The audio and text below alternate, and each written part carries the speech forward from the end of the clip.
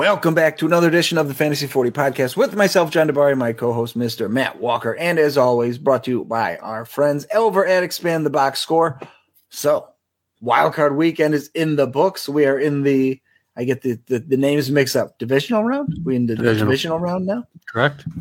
So, we'll chit-chat a little bit about these games that we just saw, what we got coming up on deck, how we're doing in our playoff fantasy football leagues, some player picks for the divisional round, and then get out of here. So, Walk, how are you, and where you want to start? I'm doing better than some of these head coaches, offensive coordinators will likely be doing in the coming days. But got my Eagles. Going to host the hapless New York Giants. They're going to put an end to that Cinderella story this week. But I think we're setting up for a pretty good divisional weekend. Vegas seems to think Sunday is going to be more competitive than Saturday, but we'll get into all of that soon. How about you, sir? Yeah, I had okay weekend, I guess. I enjoyed the games. I don't, I watch Red Zone most of the time. I have a hard time sitting through an actual full-length football game, but I sat through, I think, 5 of the 6 this weekend. Isn't Red Zone kind of irrelevant when all the games are bookended? Well, they don't even have Red Zone in the playoffs. I didn't think so. I didn't attempt to experience Red Zone this year.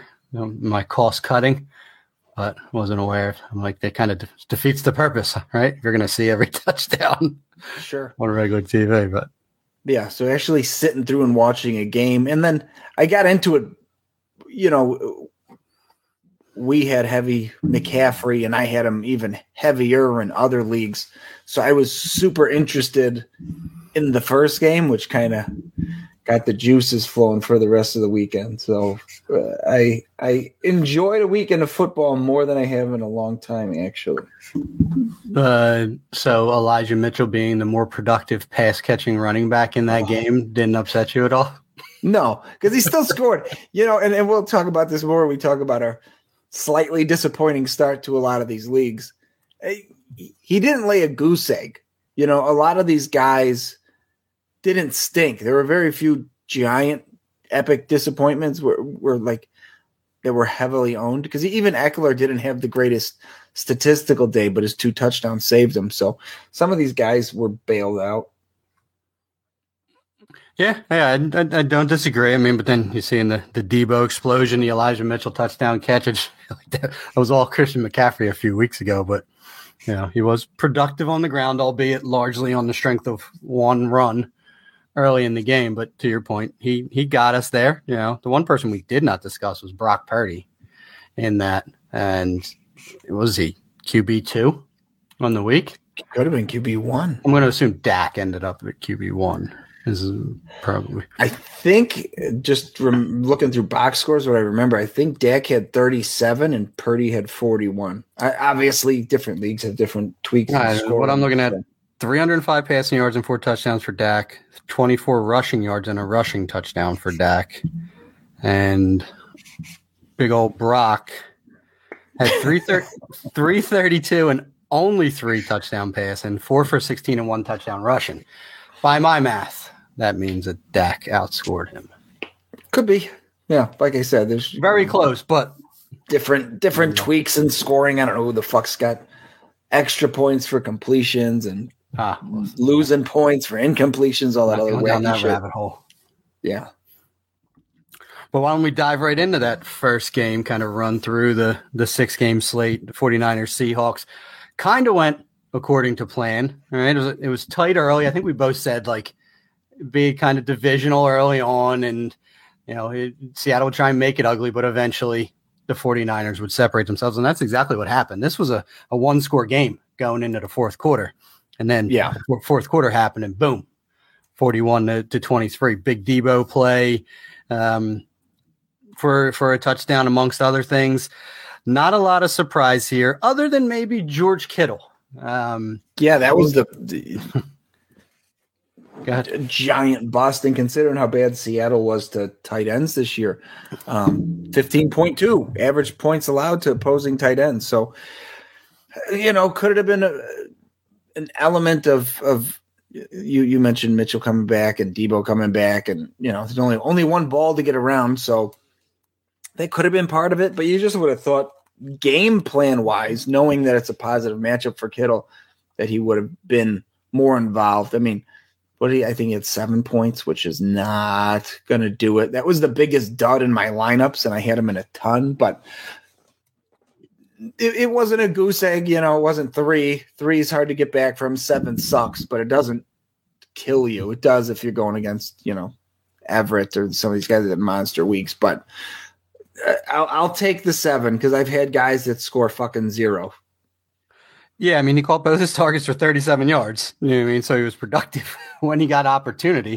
It was just that Debo Samuel saw a 30% target share.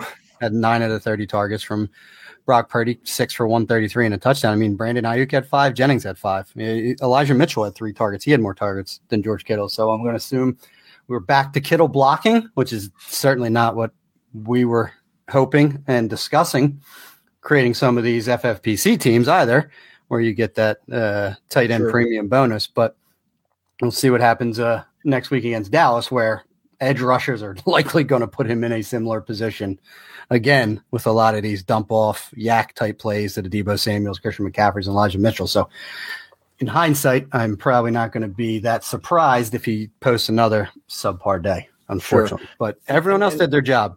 Yeah. And good. You're talking about like looking forward to next week, and we'll get into this more. But to me, seeing Debo come out of the blocks and have that monster game, he's probably going to be the highest owned wide receivers going into next weekend, just because people saw that big game out of him. Unless you think people really jump on AJ Brown or in his first game back. So to me, Debo's a big fade, because if they make it to the NFC Championship, that's kind of where I would prefer to have him, just to play the ownership game, because just kind of the DFS part of it, he pops. Everyone's like, ooh, Debo's back. I think he's going to be really high owned next week, so I'm going to stay away from him. Yeah, I don't disagree. We'll get into that game a little bit more, but Brandon Ayuk, who saw 5 targets, caught 3 for 73 yards. Not too shabby himself, could easily have been the beneficiary of, the 100-yard 1 touchdown game, and is a decent pivot off Debo after what he did. On the other side of the house, Seattle, DK Metcalf had a monster. I think he was wide receiver 1 with a bullet, 10 for 136 and 2. Didn't do that either week during the season when they played San Fran on any of my dynasty or redraft teams, but was the focal point of this entire offense and looked pretty amazing. Ken Walker did find the end zone. Some little else to be had there. No one else of relevance on the Seattle side. And they are bounced and now will enter the offseason with a top 5 pick, courtesy of the Russell Wilson trade, and tons of question as to what exactly they're going to do with that. I don't see why they would go away from Geno. Didn't he lead the league in completion percentage?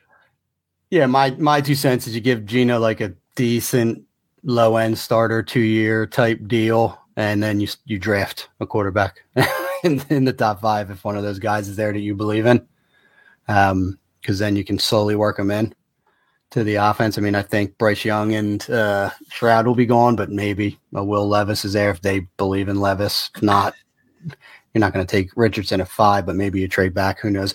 I still think you just have that luxury of taking that pick, assuming you're not going to be around there again.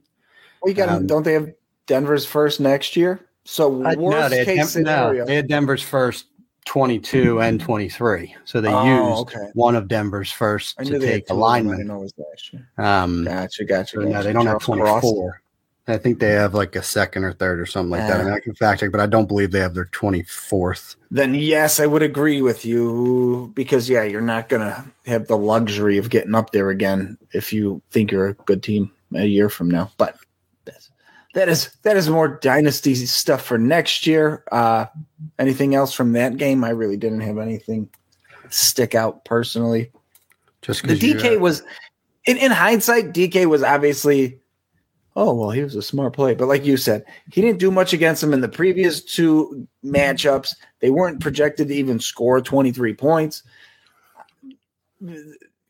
this is a process over results thing. I still don't think it wasn't bad not to have him. The teams that had him, call me names if you'd like. I just think they got lucky.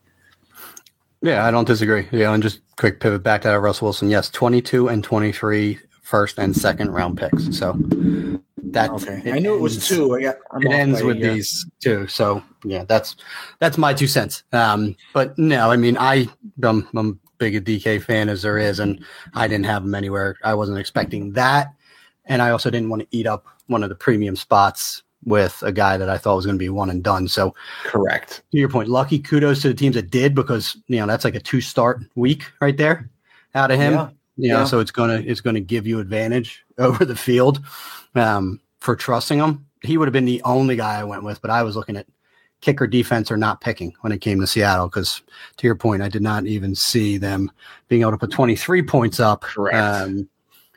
Or it all coming from DK, pretty much. So we'll move on from Seattle and go to what I think was, or what in my opinion was the most exciting game and disappointing game of the weekend.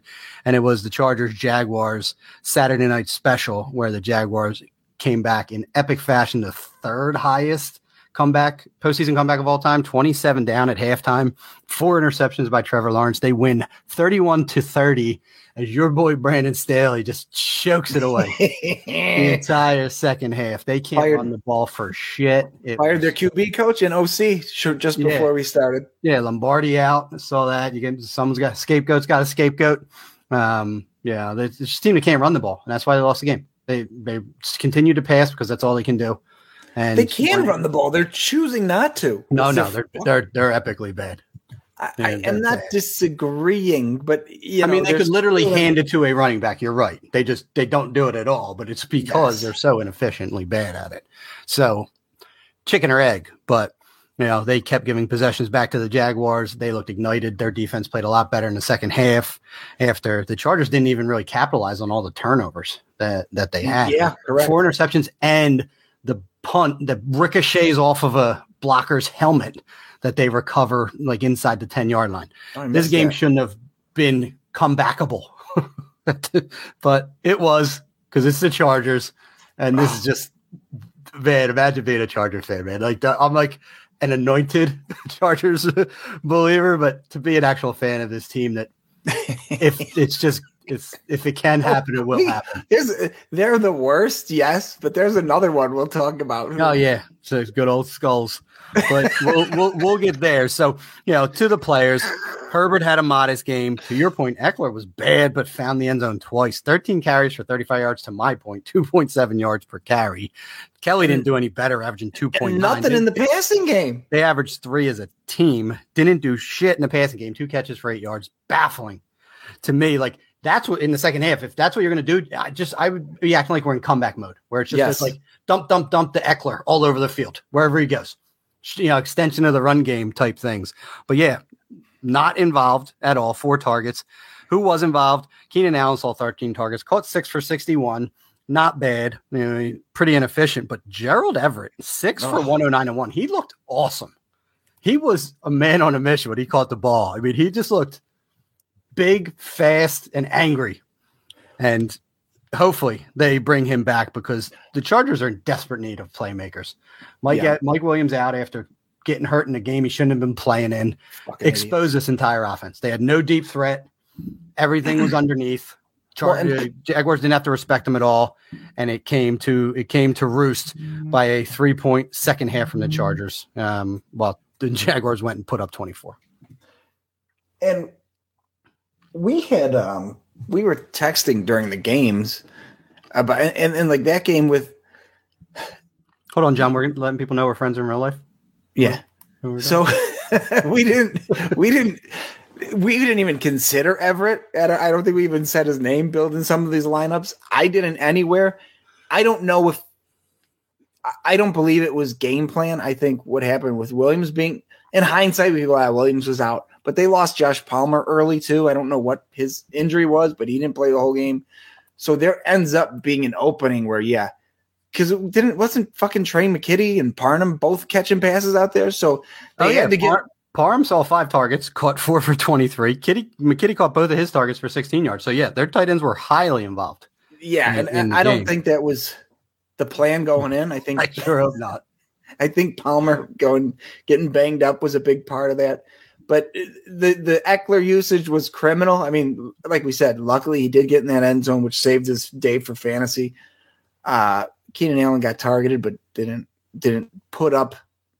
When you hear 13 targets, you're like licking your lips going, all right, here we go. But he didn't have that monster that we were hoping for. But it was very, chef's kiss of the fingers, very Chargers-esque to just watch that. And I didn't even – they were down, what was it, 27-0 at some point? They were before the Jaguars scored going into the half. It was 27-0 in the second quarter. Yeah. So I even said, I think my kids were the most invested in football I've ever seen, because I was telling them, I was like, if this guy does good, Dad's going to make some money. Yeah. So the kids were like, oh, interesting. But yeah, just watching it and then seeing them run up the score, I never felt, and I'm sure it's just because of the logos on the screen. I was not like, oh, they've locked this up. I was like, oh, this is going to get close. Like, I was sweating it as a non-Chargers fan, just knowing how the things go for them. I mean, the irony, like Sarah was watching the game with me, and like it was like 27-0, and she's like, we're going to bed at halftime, right? I was like, oh no. Yeah. Dude, because that game was late too. Didn't it finish? Oh yeah, it was a Saturday night game. So she went to bed, and I woke her up in the morning. I said, Jaguars won. She's like, get the, and I was like, serious, 31-30. Yeah, I never felt. It was funny when I was just driving home before we recorded. There was a guy on NFL radio, and they were saying, oh, I'm sure at 24-0 people started turning the game off and going about their day. And it's just like we're talking. In my mind, I was like, never. I was like, oh my God, I have to watch the end of this. That's when I got interested. Yeah. I'm like, oh, they're going to find a way to jump this away. So the fact that it happened was so funny. Yeah. I mean, and the way that it happened, right? Lawrence, 4 interception first half and then 4 touchdowns. To close the game with a 4-on-4, 288 yards. Somehow Etienne got to 109 yards, had that big play on that 4th and 1 where they just took him outside. It was a great play call. Had 20 carries for 109 yards. Listen to these pass catchers. Evan Ingram had 11 targets, 7 for 93 and a touchdown. Christian Kirk had 14 targets, 8 for 78 and a touchdown. Zay Jones had 13 targets, 8 for 74 and a touchdown. And then Marvin Jones out of nowhere, 6 targets, 3 for 29 and a touchdown. They all averaged between the wide receivers all averaged between 9.2 and 9.8 yards per catch. Meanwhile, the tight end Ingram goes 13.3. It's just crazy the way that they just paper cutted them to death. There wasn't really any huge plays. The biggest completion was a 39-yarder to Zay Jones, but they were just working the ball, matriculating the ball down the field and converting and getting everyone involved. I mean, 3 guys with 11-plus targets in the game, that's just bonkers. Most of the teams, you mentioned last week, who's the skeleton keys to unlocking some of these fantasy championships. In a lot of the leagues I'm in, the teams that are in that top 10, they had a Trevor Lawrence stack with one of those with Eckler or Ingram. And that seemed to be the big outlier that popped a lot of teams in that top 10 through 1 week. Yeah, I go buy it. All right, moving on from the 2 Slater Saturday to the 3-game Sunday before we discuss that epic fail on Monday. So the 34-31 Buffalo Bills hold on to win against the Skylar Thompson-led Miami Dolphins. I still don't know how this game was close because Skylar Thompson threw for 220 yards, 1 touchdown, 2 interceptions. And as a team, the Miami Dolphins rushed for 42 yards on the day.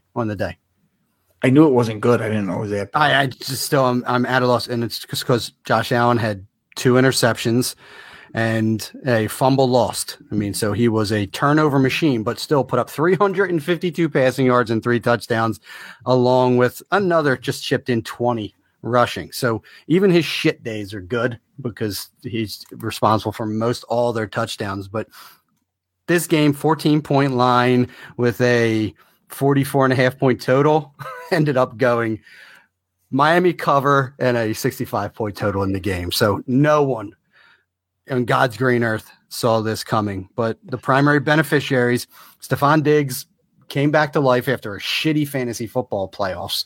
I can just speak firsthand as someone who traded for him in a win now team where I don't think he had 7 for 114 across the 3 weeks of the playoffs. He's had some bad games this year. He's had some stinkers, real stinkers.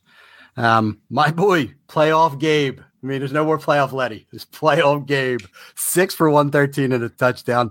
Love to see it. Too little, too late, but I'm still here for all the Gabe Davis. Cole Beasley caught a touchdown out of nowhere, and then Dawson Knox got in the end zone as well. Beasley looked pretty good. They got him involved. He looked okay. He's not cooked. He wasn't. He was just, anti-COVID vaccine. Persona non grata. Yeah, so it was too much of a headache, to keep around. But now it's playoff time. He has a history with Josh Allen. He's going to be a value add. So I don't know if there's really anything to discuss. There's no one really hit on the Miami side. Knox is the only. Yeah, I mean, Mike Gesicki had 2 for 15 and a touchdown. He almost scored as much as Knox did in the game. It's all your cast of characters. They didn't run the ball well. Singletary, decent, 4.8 yards per carry, but only had 10 carries.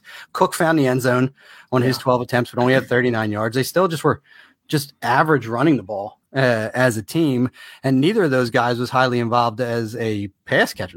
How about this? Wasn't involved. Neither of them even had a target. Yeah.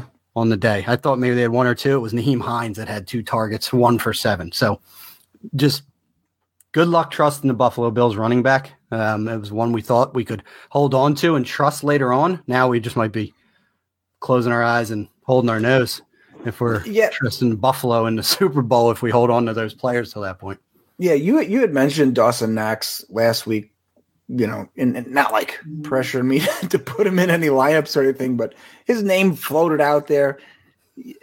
Tight ends are hard to predict who's hitting who. And in hindsight, I mean, if you were going to go with an Allen stack, Miami was 12.9 points to opposing tight ends, which was the second highest out of all the teams in the playoffs.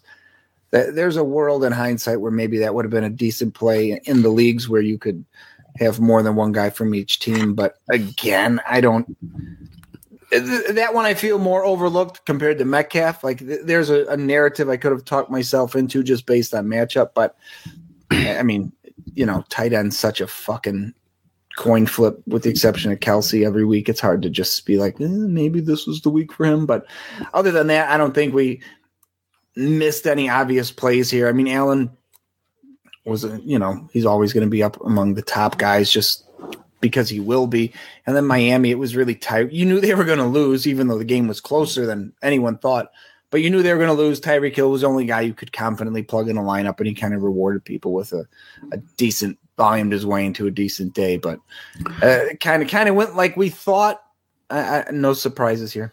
It did. Point of reference, Dawson Knox has now scored a touchdown in 5 straight games. Really? So, yeah. They had the one no contest game, but the last 4 weeks of their regular season, he had a touchdown, and he continued it with a touchdown this week. So in his last 5 completed games, Dawson Knox has scored a touchdown, and it's not been on high volume. In 3 of those 5 games, he's had 5 or less targets.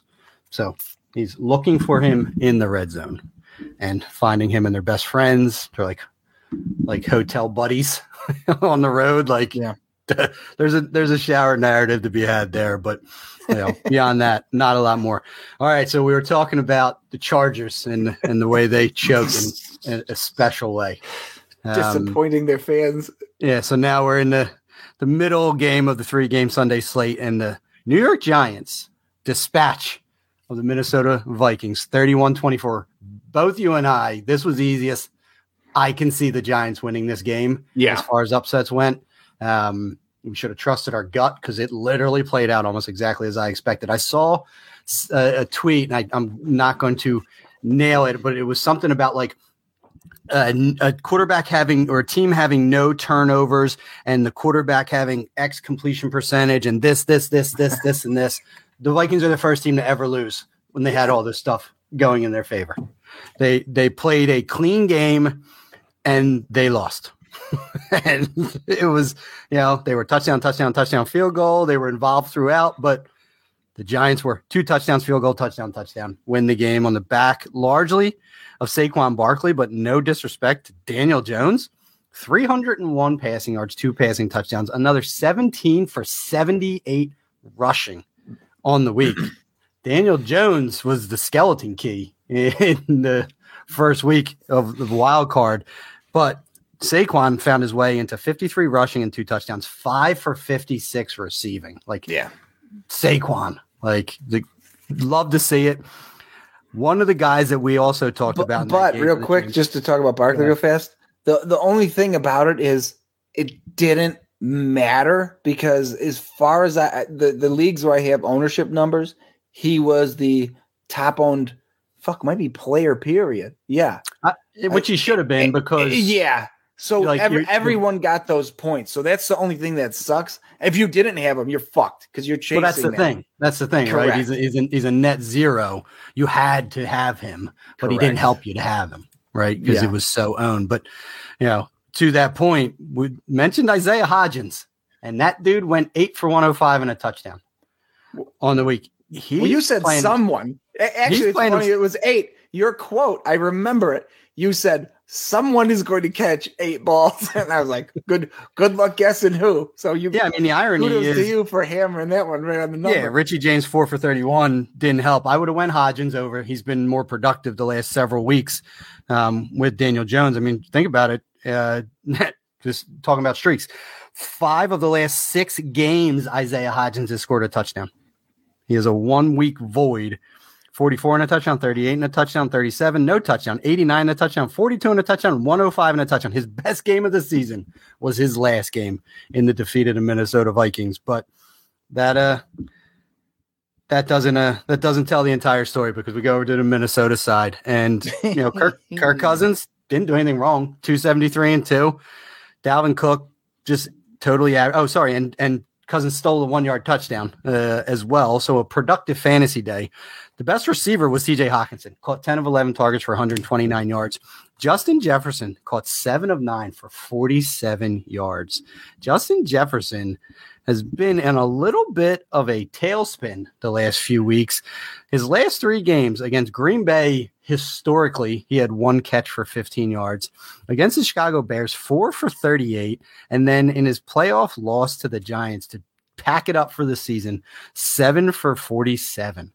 That is not Justin Jefferson, the guy that the weeks prior, 12 for 123 and a touchdown, 12 for 133 and a touchdown, 10 for 223 or 11 for 223 yards. Like, what happened? I'm hearing he has turf toe, but there's more to it. He mixed in. He had a great season, right? But there were a couple weeks, even in the beginning of the year, he had a few stinkers. I had him in a couple guillotine leagues, and when I took him early, I was like, shit, this guy alone should carry me to week 8 when half the teams are gone. And I got bumped early because he had a couple of, these 7 for 40 games early in the year. So you're absolutely right. I mean, he opened up against the same Green Bay Packers, had 9 for 184 and 2 touchdowns, right? And we're like, there goes all the wide receiver records for this year. The following week against the Eagles, 6 for 48. The week after that against Detroit, 3 for 14. Yep. But then he just went rocket ship for several weeks. And then he had this stinker, 3 for 33 against Dallas in between what was an amazing run for the season. But the last 3 weeks were catastrophic. For when you needed them. Yeah. Yeah. When you want, I lost the league solely on the back of his 1 for 15 game against Green Bay, but it was just ugly for the Vikings. The Giants deserve to win. They're moving on, whether you used Jefferson or not, which most probably did as well. You're talking about ownerships. I mean, he was another one that he sucked, but he had probably such high exposure that it didn't really hurt anyone. Yeah, he's the opposite Barkley, where Barkley scored a ton and it didn't matter because everybody got it. Jefferson stunk. It didn't matter because everyone had him. He was in the big league I have exact numbers for, 62% owned. Barkley, by comparison, was 69%. And by far the most owned wide receiver, Keenan Allen, was second with 29. So he almost doubled up, or did double up that number, more than double. Yeah. So he stunk, but it didn't. You're not chasing any points because he stunk for almost everybody. Exactly. Now going on to the Sunday night special of the AFC North, where the Cincinnati Bengals outlasted the Tyler Huntley-led Baltimore Ravens 24-17. the score is important because that represented the 5th straight over on the weekend. The total was 40 in that game. So they just got there, but 5 straight overs for the weekend. And it was largely on the strength of a, 98-yard fumble return touchdown for your boy, Sam Hubbard, while Tyler Huntley tried to reach over the pile from 2 yards out and got it smacked away and returned from a touchdown as Mark Andrews did his best DK Metcalf impersonation in trying to run him down. But much like J.K. Dobbins, I feel like there was a better script there in how to win the game, and it was pretty much they should have been giving it to J.K. Dobbins down there. But also, how is this game so close? Is this my third time's a charm narrative playing against a division rival? Because Ravens had no business being on the field with the Bengals. I just chalk it up to division game. I mean, they're always going to be tighter than we expect. I mean, look at fucking Buffalo, Miami, another one. So to me, that's all that was. And even going back to the first one, I mean, San Francisco, Seattle was close to the end. I mean, at halftime, you were like, shit, Seattle's hanging in here. So I think that's all that is. Which preview to next week, we have Philly and the Giants. So anticipate that one being close. But yeah, the Cincinnati, that was a disappointment. I mean, a lot of people had Burrow. A lot of people used Chase this week. I saved them anticipating the matchup next week against Buffalo. So fingers crossed I made the right move there, but not, that last touchdown you mentioned came on the defensive side of the game. Not a ton of offense here to be had, which was a little bit of a disappointment, especially following 3 60-point games and 1 55-pointer heading into this one. Yeah, I mean, had to see this one coming, a low total, division rivals, run-based offense. Friggin' Ravens ran it 35 times in the game. We're largely effective, 155 yards, so they weren't bad in their opportunities. They were just grinding clock and trying to slow the game down, and they did. I mean, to your point, the only person that got there on the Bengals side was Jamar Chase, 9 for 84 and a touchdown. Wasn't the world beater DK game, but it's good enough for people that use them that they're not going to be disappointed if you have to pivot to like a T. Higgins in this anticipated Buffalo Bill shootout next week. But just ugly throughout. I mean, Dobbins got there on a reception. Mark Andrews, 5 for 73, saw 10 targets. Not a bad game from him. When we were talking about fading all Ravens, like this is kind of what we expected, right? Like Dobbins was reasonable and Andrews. They were two we were talking about. Neither dudded, but you didn't want to like in the one and done, or not in the one and done, in the in the 14-1 player from each team. You didn't want to pin your hopes to any of these guys. And rightfully so. So none of them had the DK game where you'd be like, okay, I'm good with that. So fading Ravens was the right call. Now talking about fading, Monday night, Dallas Cowboys 31. What transition. Baltimore, Tampa Bay Buccaneers 14. In a game that the most memorable thing is that Brett Maher missed 4 straight extra points. Somehow it was unreal in a game to start off with, like the team's 4 possessions, no first downs. And then you started seeing Dallas get their wits about them a little bit and start figuring out the defense. The Buccaneers couldn't. I mean, they had no answer in this game. Didn't really take any deep shots till the game was out of hand. Couldn't really stop Dallas from doing what they wanted. Dalton Schultz exposed them, had 7 for 95 and 2 touchdowns in a game. I mean, the letdown game from CeeDee Lamb was still 4 for 68 and a touchdown. Michael Gallup, who we're going to have to talk about, was highly involved, as many targets as CeeDee Lamb did in the game. Neither of the running backs got us there, but Pollard was by far the better running back in a game where Zeke averaged 2.1 yards per carry and looked Zekean doing it, just plowing into a pile and falling forward long of 9 yards. So on his other 12 carries, he had 18 yards. He is just so cooked. He's cooked. And there's really nothing more to say about that. On the Tampa side, you're not happy with anyone because no one started Julio Jones. I mean, Godwin getting 10 for 85, maybe. That's okay. PPR. I mean, that was fine. Yeah, you're not going to be upset about it. Mike Evans, 6 for 74, was about a fingertip away from like a 50-yard touchdown too.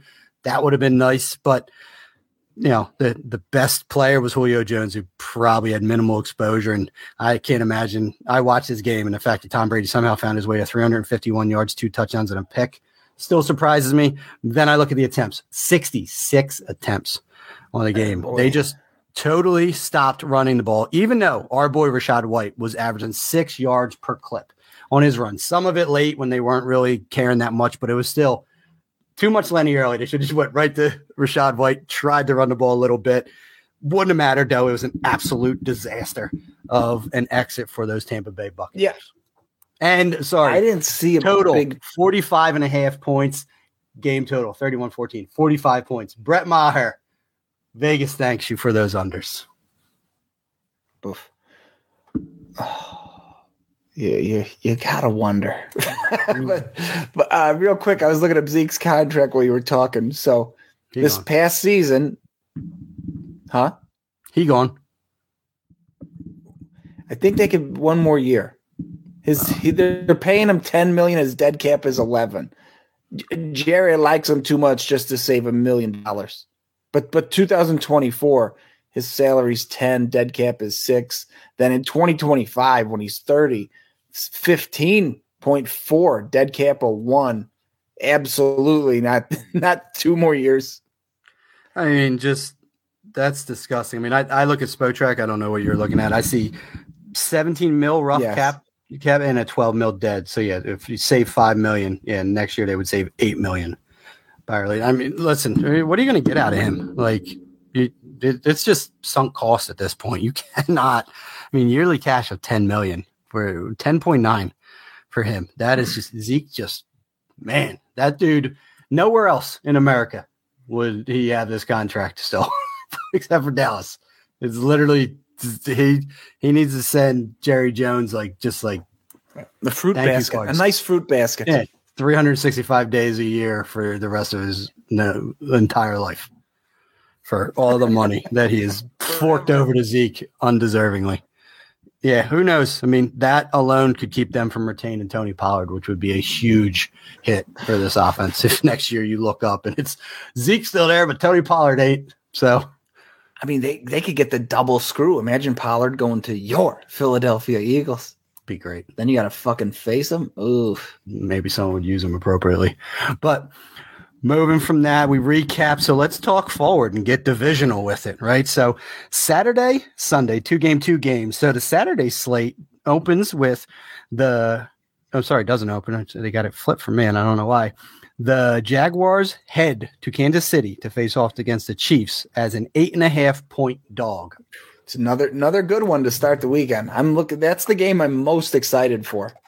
Yeah, I mean it's Kansas City jumping in, the feisty offense. It probably now just feels like they belong there. Like if they can weather that storm, they can weather a Mahomes onslaught in Kansas City. I do think this will be a pretty competitive game. It's the highest total at 53 on the weekend. So I'm with you. I think we're going to come out the gate swinging. Doug Peterson against his boy, Andy Reid. I think they know each other's tendencies a little bit. Yes. This should be an interesting way to kick off divisional weekend. So I'm unintentionally going to drag the other AFC game into this, but so you got Mahomes by last week. Josh Allen, lots of people used him in week 1. So do you go with Trevor Lawrence against Kansas City? Kansas City's allowing the most points to opposing quarterbacks for fantasy. Or do you go in what could be the other shootout with the Bengals and the Bills? Now, the other question here is, let's say you use Josh Allen, and let's say Buffalo does win, and you say, all right, I'll use Trevor Lawrence, and they pull off the upset. You don't have an AFC quarterback. So I think strategy-wise, you're picking the one-and-done leagues. If you went Josh Allen, you have to go with Burrow this week, and then you just take the winner of the Jacksonville, Kansas City next week. Because if you picked wrong, you have nobody to start next week. Yeah, I mean, or you just fall over to the NFC side. But you could also fuck yourself again and have no one in the Super Bowl. Yeah. I mean, that's the strategy play is just that. You go with Burrow because he's going to have a good game. It's going to be competitive against the Bills, and you hold out hope for whomever comes out of that KC Jacksonville game. I mean, I don't see a world where Jacksonville wins there, so I'm not as concerned with that and would be willing to go Trevor Lawrence. And then, I'm going to have a Mahomes to pick and maybe a Burrow potentially as well to maximize. And then, I go Burrow if I think the Chiefs are going to win. And then I have a Mahomes Super Bowl opportunity. But I don't disagree. The conservative, the safe play, the smart play is to ride Burrow because it's not like he's a lightweight. You're not going to be upset. Burrow, I think, put him at 302 touchdowns. Maybe gets a 3, maybe throws a pick, maybe rushes for a touchdown. That's well within the realm of possibility. It's probably although that offensive line is disintegrating. It's worse than it was last year. Yeah, it's crumbling. But listen, it was that bad last year, and he still was productive in spite of it. So the right play.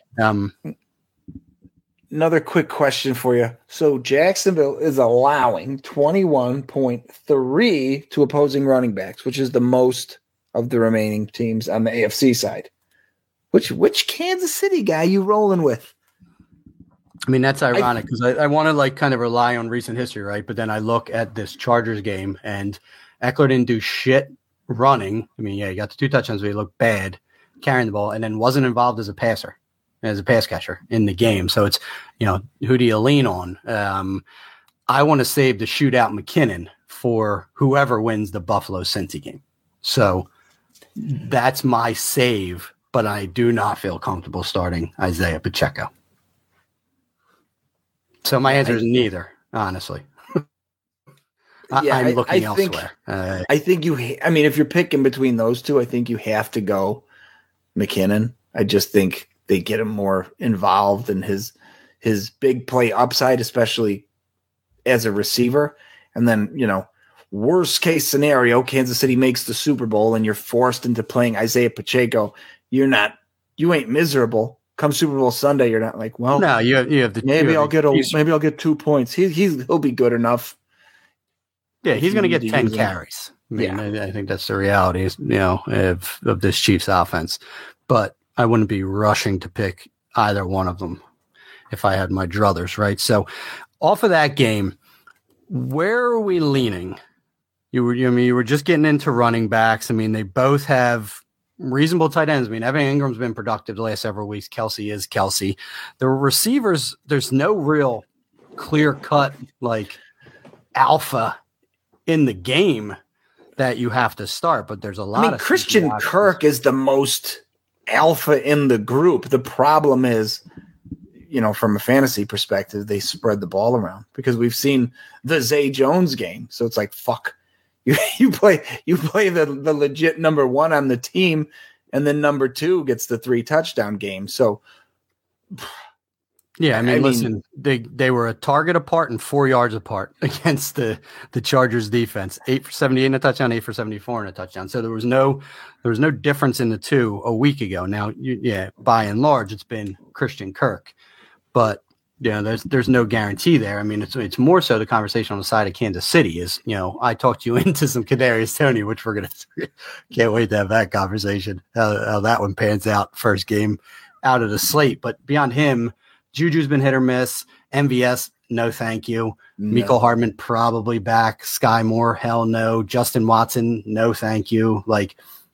It's sad. The top 2 options are probably on the Jacksonville side in Christian Kirk and Zay Jones. And you can make the argument for PPR if you just want to play it safe. Like, let's say you jumped out to a nice lead or in the top scoring group in one of these playoff leagues. I can buy your Juju to get you around, 8 points, 10 points, just not to hurt you. Whereas a Valdez-Scantling can get you 0. And Kadarius Toney is the big play guy. He could explode this week. I don't trust him at this point in the playoffs. He's a guy that, we have him in there with our fingers crossed. He's the borderline Super Bowl MVP, and there's definitely a path for that. But until we see him more in the game plan, now the unfortunate thing is if they get him heavily involved and he has a big game, nobody gets those points this week, and everyone's going to pivot and put him in their lineups next week and in the Super Bowl, when you do. So you're going to miss out on that. So, I mean, if you're looking to differentiate in these one and dones, Tony might be the play this week, but I'm far too chicken shit. I would rather put Kirk in knowing he's going to see a decent amount of targets in a game where they're going to score 53 points.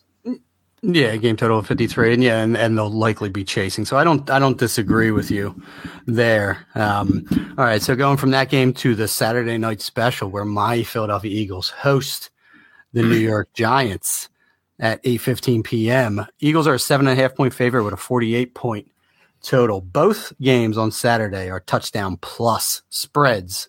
Spoiler alert, neither game on Sunday carries a 7+ point total. So Vegas seems to believe the Chiefs and Eagles are going to advance relatively comfortably in these games. We were just talking about that Ravens-Bengals third time's divisional charm matchup. Well, now the Eagles get it against the Giants. I do think this will be a game that will be in play going into the fourth quarter. I do believe the Eagles are the superior team and will ultimately win in the end, but I think we're going to get a competitive Saturday night game here. Daniel Jones has been playing great.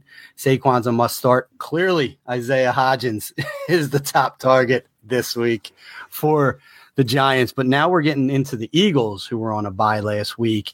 And how do we want to play them in a game we anticipate that they're going to advance and face the winner of the Dallas-San Fran game? I want to get a little bit of exposure to the Eagles in this game. Touchdown favorites, decent spread, tied for the second most on the weekend.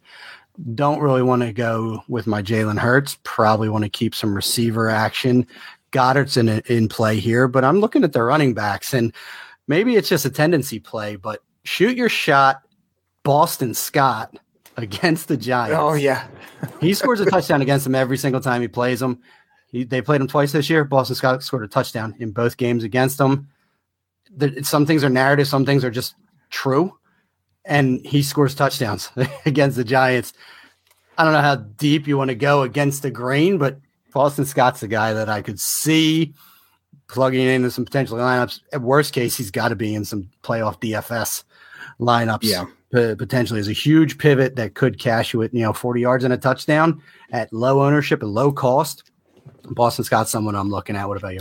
If you think Philly goes to the Super Bowl and you want to get a little exposure at each of the next 3 games, I think you go Goddard in this one because the Giants are allowing 11.3, which is the most of the remaining teams in the NFC to opposing tight ends.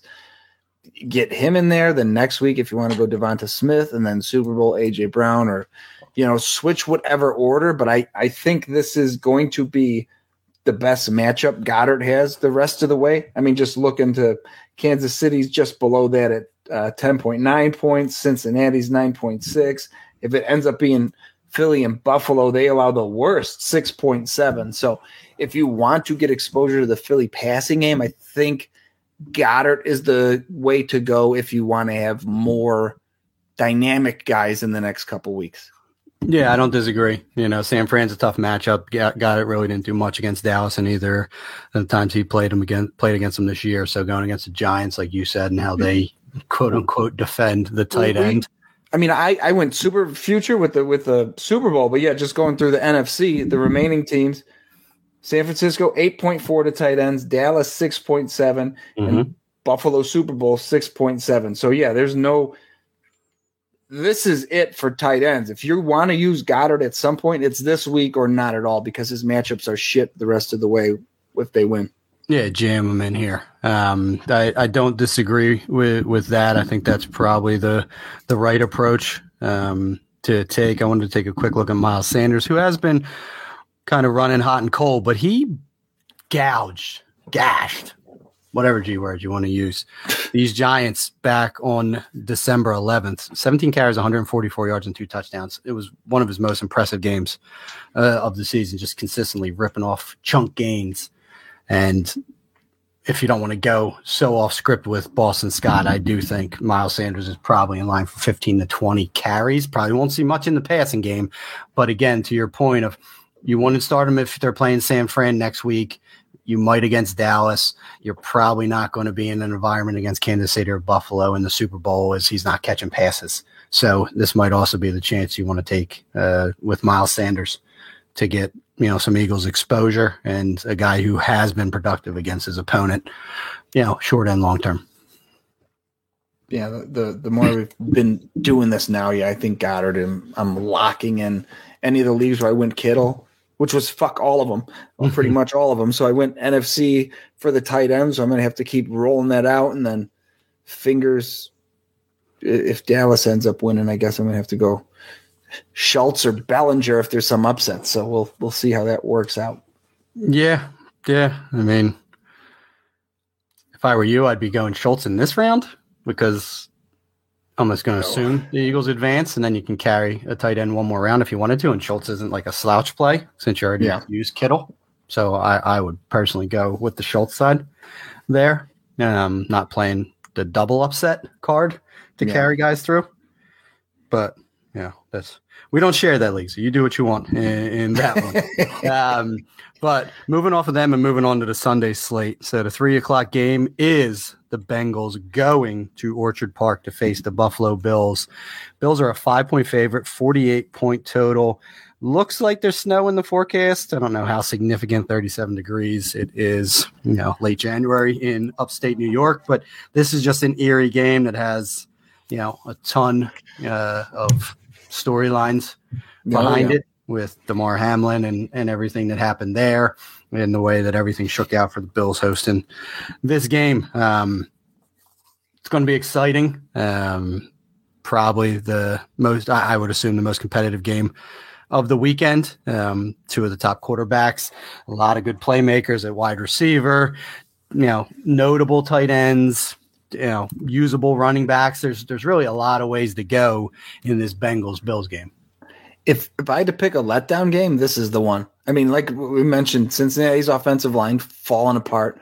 Buffalo looked like shit against a terrible Miami team. This is the game. I mean, I could see this being a disappointment for fantasy. I mean, I'm still going to be – we discussed, going with those Joe Burrow stacks because you're kind of backed into a corner and the upside is obviously there. But this game is the one that scares me the most. I mean, the lowest total I think is Dallas and San Francisco, which you're kind of expecting it. So if that game, if they score 41, you're not, oh, really? Who saw that coming? You can picture that narrative where if Cincinnati and Buffalo only score, if it's 21-20, people will be really disappointed. But I think that's well within the range of possibilities. Yeah, I agree. This is the game you want to kind of carry the weekend. But candidly, it might be the Jaguars-Chiefs game that's the most exciting game of the entire weekend. I can see the Giants-Eagles game disappointing. As a divisional showdown. Bills-Bengals playing tight and conservative, and then who even knows what's going to happen in this 49ers-Cowboys game. But, you have to get involved in the Bengals-Bills just because of the players. I mean, you got Allen and Burrow at quarterback. You got Diggs, Chase, Higgins at wide receiver. Like I said, Knox and Hurst are viable starters if you're kind of staying away from some of the bigger names. And then you have Joe Mixon and either James Cook or Devin Singletary at the running back position. None of those running backs did anything of significance. Cook got in the end zone, but they all disappointed by and large in the wild card round.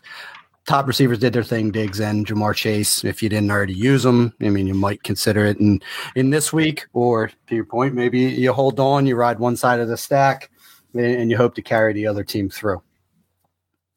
Yeah, not a lot to add here. I mean, like you said, these are two of the more known offenses for fantasy, so it's not like no one's having a sneaky game like Boston Scott or something. If Singletary ends up scoring 25 points, it's not unheard of. No, it's not. But to put a bow on divisional weekend, and it was clear that after the Bucs and Cowboys were made a Monday night game that this was going to be the last game of the slate. So it makes sense. West Coast San Fran, a 6:30 p.m. Eastern start, host the Dallas Cowboys. San Fran is a 3.5-point favorite with a 46.5 projected total. I'm just going to start out here. I think Dallas beats the 49ers this weekend. It wouldn't shock me. I just do. I mean, I'm looking for the letdown game from Purdy. I wasn't impressed with what I seen. Box score scouting aside from him, Dallas looked buttoned up and opportunistic on defense. They have the pass rush. They have the back end. Dan Quinn's creative with the way he goes about, playing defense. I think they have enough offense to eke this one out. I think this is where the road ends for the 49ers, personally. This was they wanted Tampa Bay. They didn't want Dallas. I like the Niners, but I will completely buy your narrative. Yeah, lowest spread of the weekend, and I think well warranted. I think this is a field goal game either way. See, I wonder too, like, to me, a lot of the pressure was on McCarthy last week, and that was one of the main reasons I liked Tampa. I was like, oh, this guy's going to blow this again. Yeah, now I wonder, he gets past that hump. Now, does he exhale and get fucking killed here? Because he's like, oh, my job's safe. I won a road playoff game. Or does it like flip a switch and it's like, okay, we can push this and I know how to keep winning in the playoffs. So yeah, does he go fast and loose? That's get Pollard involved. Stop pounding Zeke up the middle. No, hopefully never. Yeah. Never. Yeah, so I absolutely get where you're coming from, and I can see the path where that happens. Yeah. Now, how does that happen from a fantasy perspective? I think you've already nailed the Niners are a good defense against the tight end. So I think Schultz and running back 14.6. Yeah, already had his big game. I'd still trust Pollard as maybe on the edges catching passes. I'm not starting Zeke in any world in any week. He's just such limited upside. They need to get a PI at the 1 yard line and watch his fat ass run in there for a 1 yard touchdown at this point for him to have any value. I think this could be a CeeDee Lamb game after seeing what DK Metcalf did to them. But then there's a side of me that says that could be Michael Gallup. CeeDee Lamb runs a lot of slot, gets open. It was that deep ball that seemed to be, a liability a little bit, especially on that one DK Metcalf touchdown. That Gallup looked good. He was involved in this game. They've been needing that second receiver. They've been using Noah Brown forever. But as Gallup, we're both Gallup fans, as he kind of gets back into it, I could see him having a sneaky big game as the secondary option as they're focusing on the Dalton Schultz and the CeeDee Lambs of the world. And it's Gallup that has a big game that carries him over the top. I don't remember if it was when we recorded or when we were just talking about building the lineups we did together. But, oh, yeah, Michael Gallup he's one of those guys that could have just a monster playoff run, the next starting last week and then going forward. But to me, the wide receivers are the only options in this game. On the NFC side, Dallas and Philly are both bottom three against quarterbacks. There's 4 teams remaining, but I meant when the playoffs began. Bottom 2 against running backs, bottom 2 against tight ends. So they're stingy across the board for fantasy points, except wide receiver. Dallas 32.4, second most in the NFC. San Francisco 31.8, third most. Minnesota's out, so now they're 1 and 2 most. So you can use the wide receivers in this game. You mentioned Gallup if you want to get away from Lamb because more people are going to go that direction. I think I mentioned earlier, Debo, I think, is going to be super heavily owned. I think the pivot there is Ayuk, and I think you're happy with that. And no matter who you use, I think you'll be happy using the other guy a week from now. And they both kind of have, both teams have, similar to how I said with Philly, where if you want to kind of space out the way you use these guys, if they're playing 3 more games, you can use Schultz, and then you could use Gallup, and then you can use CeeDee Lamb, if they make it 3 more games. Same thing on the Niners side. If you didn't use Kittle already, get him in there. Then you can go Ayuk, then save Debo for the Super Bowl. However you want to work it out. They both have enough weapons where if you build whichever narrative you think how this plays out in your mind, you have future matchups too for these guys. So there's definitely some gamemanship and some options for you for both of these teams going forward. Yeah, given my thoughts of who wins this game, I think Gallup, Debo is the way I would want to attack the game. I get your point of not wanting to go Debo because they're going to be chasing after last week. But if they don't carry through, and they're chasing points, I think Debo's going to be highly involved. This is assuming I already used McCaffrey or Kittle in the wild card round. So I'd want some Debo exposure, but I wouldn't be opposed to an Ayuk. It's just, I don't know why. I have a funny feeling about this game. We just don't see the 49ers playing for a chance to go to the Super Bowl with Brock Purdy. I don't know. Maybe I just don't want to believe it, but might change my mentality about how I attack the game, as I want to try and retain some Cowboys and, might want to shoot my load on a 49ers team that might be point chasing. Yeah. Yeah, my main plays, like I mentioned earlier, I like Goddard. I like however you want to slice it up, a Jacksonville stack with Lawrence, Kirk, or Ingram. Like we said, there's other wide receivers if you want to go there, but the logical play, give me their top receiver.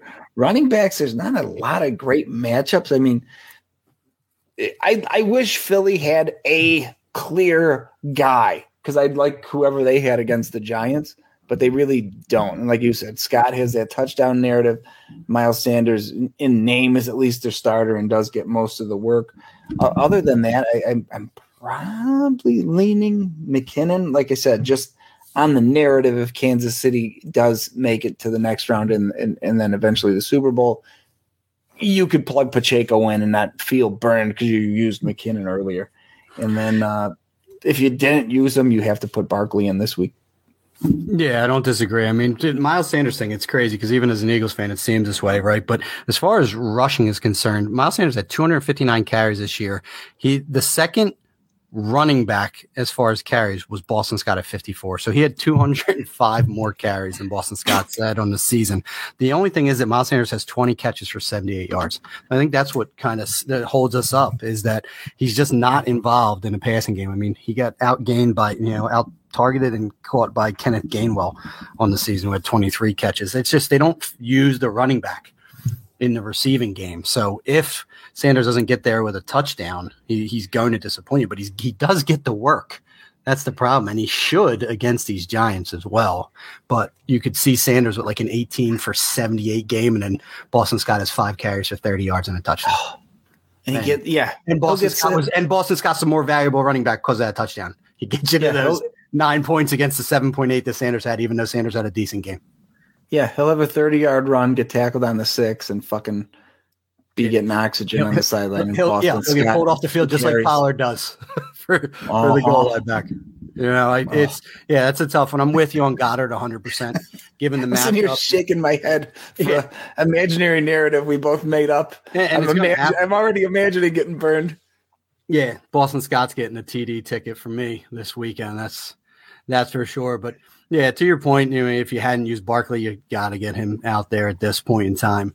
You mentioned McKinnon. I told you I wanted to hold on, but if I'm not opposed to using him. I would just like to hold him for the potential Cincinnati or Buffalo game a week from now, where I think he'll be highly utilized. But it's pretty straightforward. I love Lawrence, to your point, because I just don't see a world where they beat Kansas City, but they're going to be able to put up points. It's the highest total. He proved resilient just a week ago, and he gets you into that 303 type air.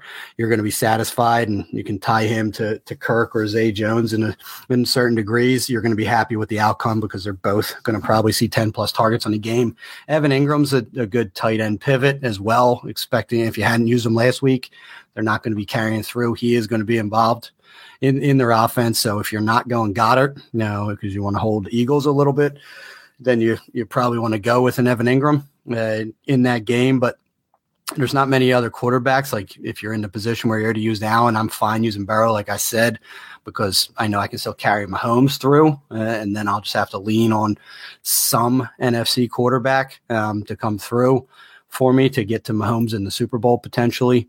But beyond that, there's not a ton outside of Gallup that I see as kind of maybe potential value plays that had good week ones, but didn't have massive, wild card weekends that really could pop this weekend outside of whoever it is between Isaiah Hodgins and Richie James. Like there's everyone's been realized at this point in time. We're not unearthing, any gems. It's really just strategy of where you're at, how you decided to attack it. To John, your point, like, did you go tight end on the AFC or NFC side, quarterback and all? It's just a numbers play where you just have to carry over available options.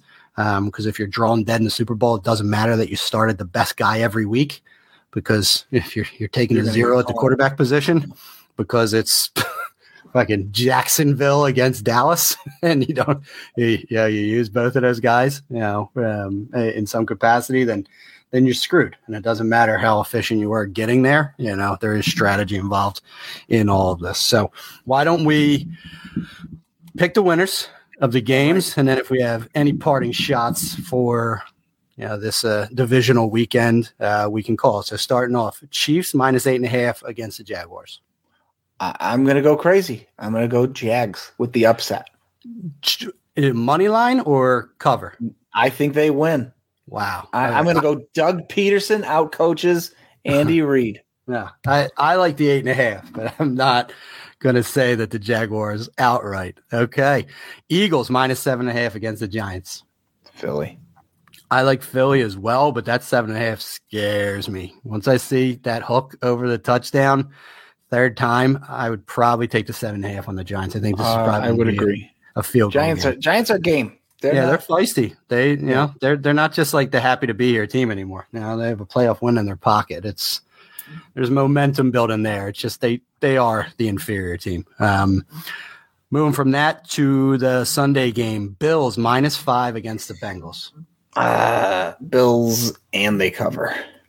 I think they got scared straight in the wild card round, and look past the Miami Dolphins and Skylar Thompson. They're not going to be looking past Burrow and that depleted offensive line, and that defense that was on the field, it seemed like forever against the Baltimore Ravens, I think is going to be a little rundown in the game. So I'm there with you.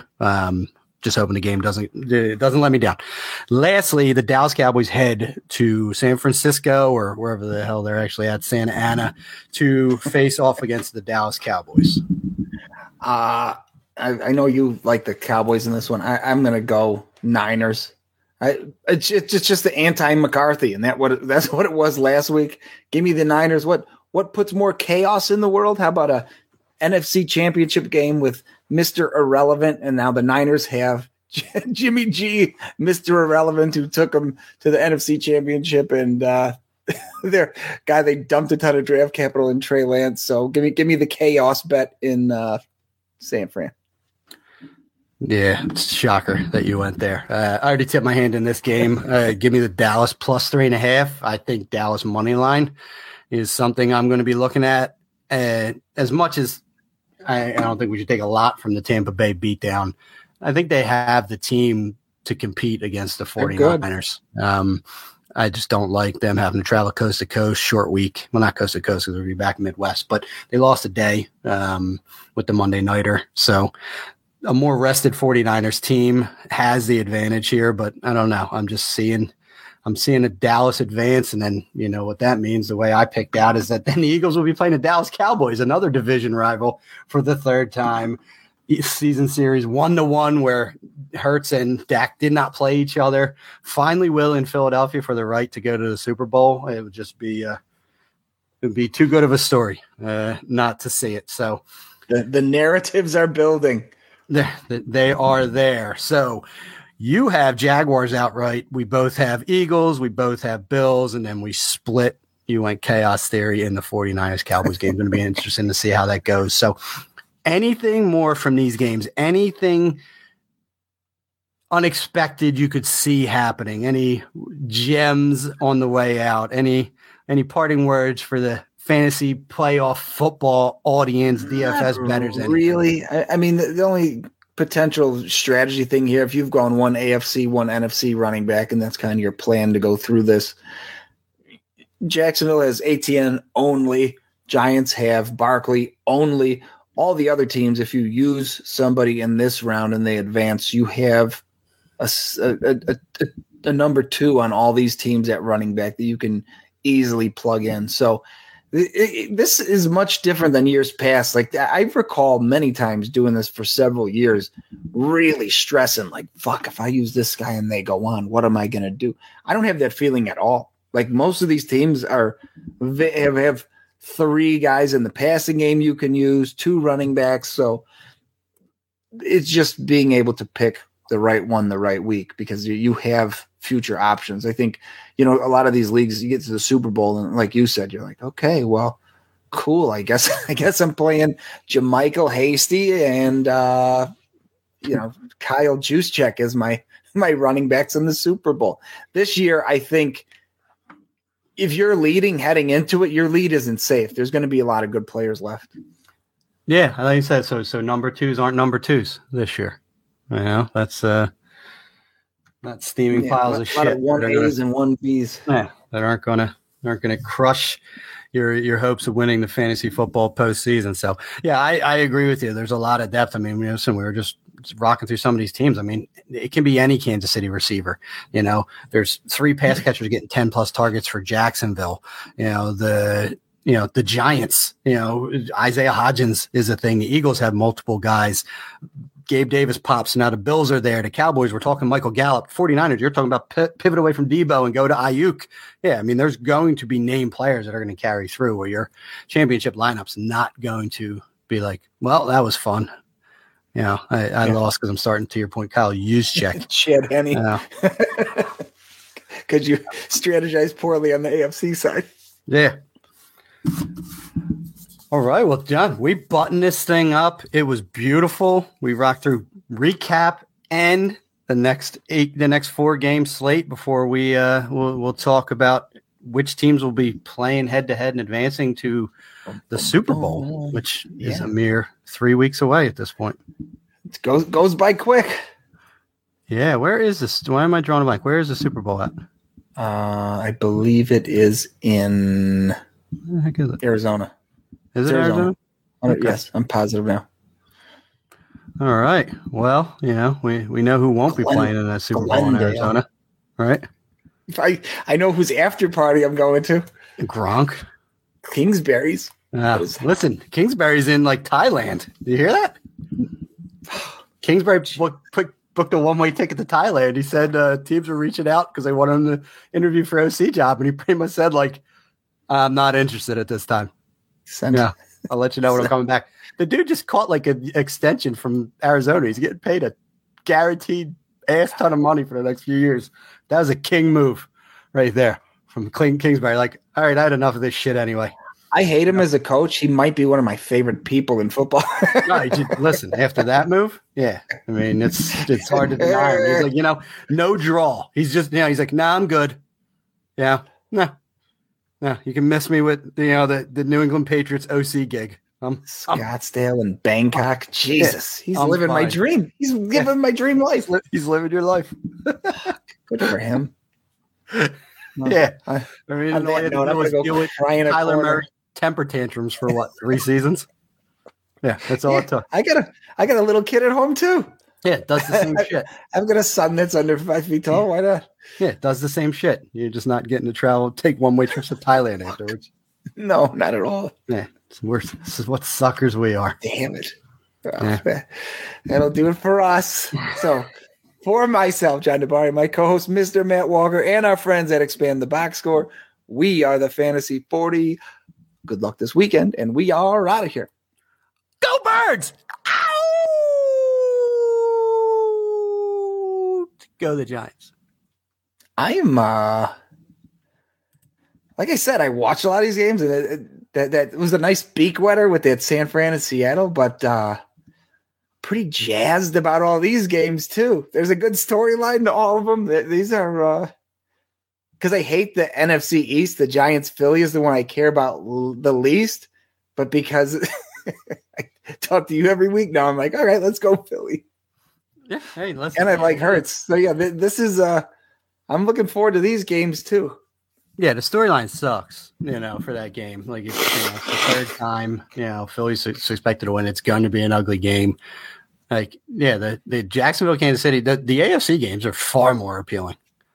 than either of the NFC games, in my opinion. I mean, Dallas, San Fran, I just smell an upset, but San Fran's going to want to slow it down and win with defense, and Dallas is going to want to pressure Purdy and try and force turnovers. Like, seems pretty predictable. And then Giants, Philly, just like bleh. Divisional third-time game. You don't want that to happen. So I'm with you. I'm far more excited about the AFC, but I have to love the Saturday night game, right? Well, they're more exciting for points. I mean, truthfully, Giants and Philly's a good storyline. You got fucking Dable and Barkley, and like you said, I mean, it's ugly for points, but the division thing plays into it and makes it a little more exciting. And really, no matter who wins any of these games, next week looks good too. Yeah. Again, the NFC's far less sexy, but Giants, Niners, that's fucking Purdy against who the fuck knows who on the Giants. That's crazy. Dallas and Philly, you got your whole thing with you got Hurts and Dak again. Philly and the Eagles, you got the 1-2 seed. Giants and Dallas is there's the stinker out of any potential possibility. Yeah, I'm gonna remain optimistic that the double upset isn't really an option.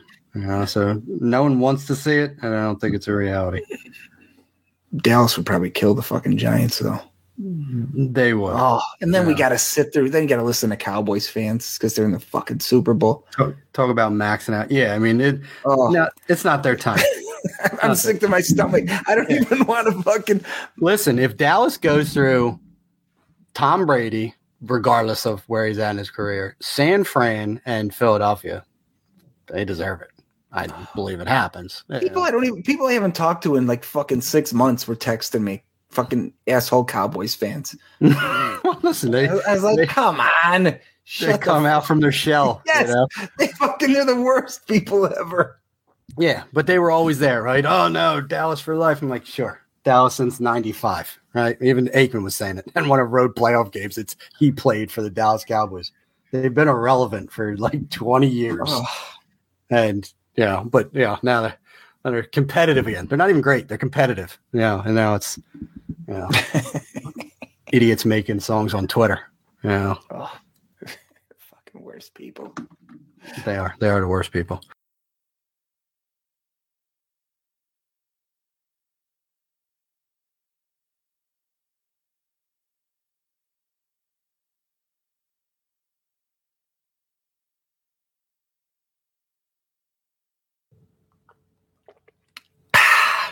Nice cup of Joe. Okay.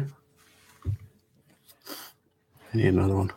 It's actually a special cup because it's from Portland, Oregon, and I can't imagine a fucking world where I would ever return to Portland, Oregon.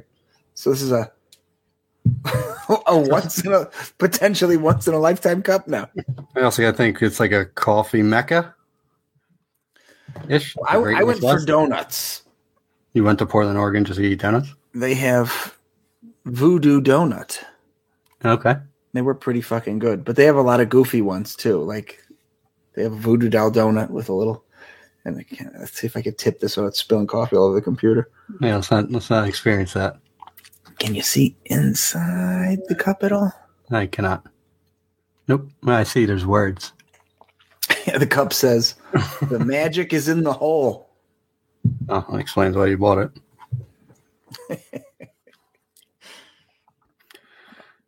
All right. Yeah, let's rock these shitty games. Somehow they all disappointed me. And some of them were really good. Yeah, I was okay with they were a good game. Last night's was the biggest stinker of them all. I mean, that was a disaster. That did not go, I don't think, as Goodell had planned when he put that game on Monday night. America's team versus the GOAT. My friend took his kids. I didn't even know. A good buddy of mine from Chicago. They had pictures of them in their, which I don't even. His kids are big Brady fans. I guess they both had Brady jerseys on. They went to Tampa for the game.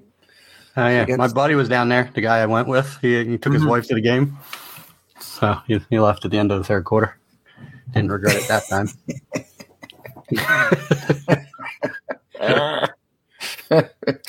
Nightmare, literally. They just fired Byron Leftwich too, which they fired Byron Leftwich.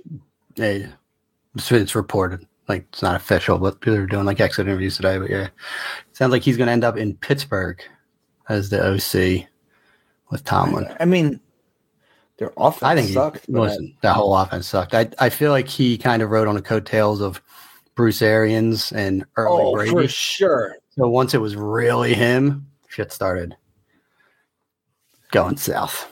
That play look at that, the disaster. You know, a year ago, everybody's like, Leftwich needs to get a head coaching job, and I was like, what did he do? So now, like you said, you get the chance. You go, well, oops. Literally, they said the Jacksonville job was his to lose, and he said no to it because he didn't want Balky to be the GM. Imagine that. They settle for Doug Peterson, who turns the entire team around and has them in the playoffs further than Tampa Bay. Sometimes these mistakes work out. Yeah. All right. Ready? I am.